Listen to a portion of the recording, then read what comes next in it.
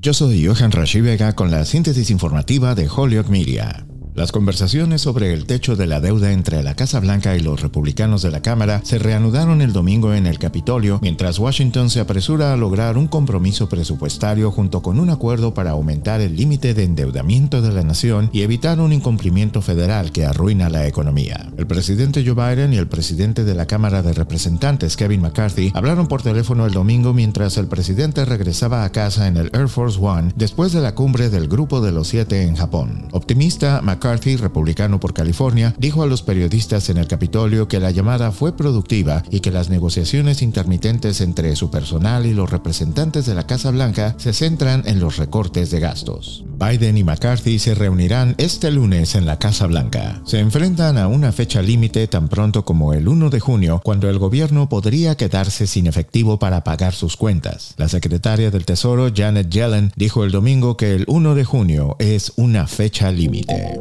En otras informaciones, e inmediatamente después de 2 informes de investigación condenatorios, Rachael Rollins renunció oficialmente a su cargo como fiscal federal de Massachusetts el viernes. El primer fiscal federal adjunto, Joshua Levy, se desempeñará como fiscal interino de los Estados Unidos luego de la renuncia de Rollins. Los investigadores federales publicaron los resultados de sus pesquisas el miércoles, describiendo las denuncias de varias violaciones de ética y lapsos por parte de Rollins. A lo largo de cientos de páginas, los informes separados de la Oficina del Inspector General del Departamento de Justicia y la Oficina del Asesor Especial de Estados Unidos desglosaron las acusaciones generales de que Rollins abusó de su autoridad como fiscal de Estados Unidos. Antes de su liberación, Rollins se comprometió el martes a renunciar al final de la semana laboral.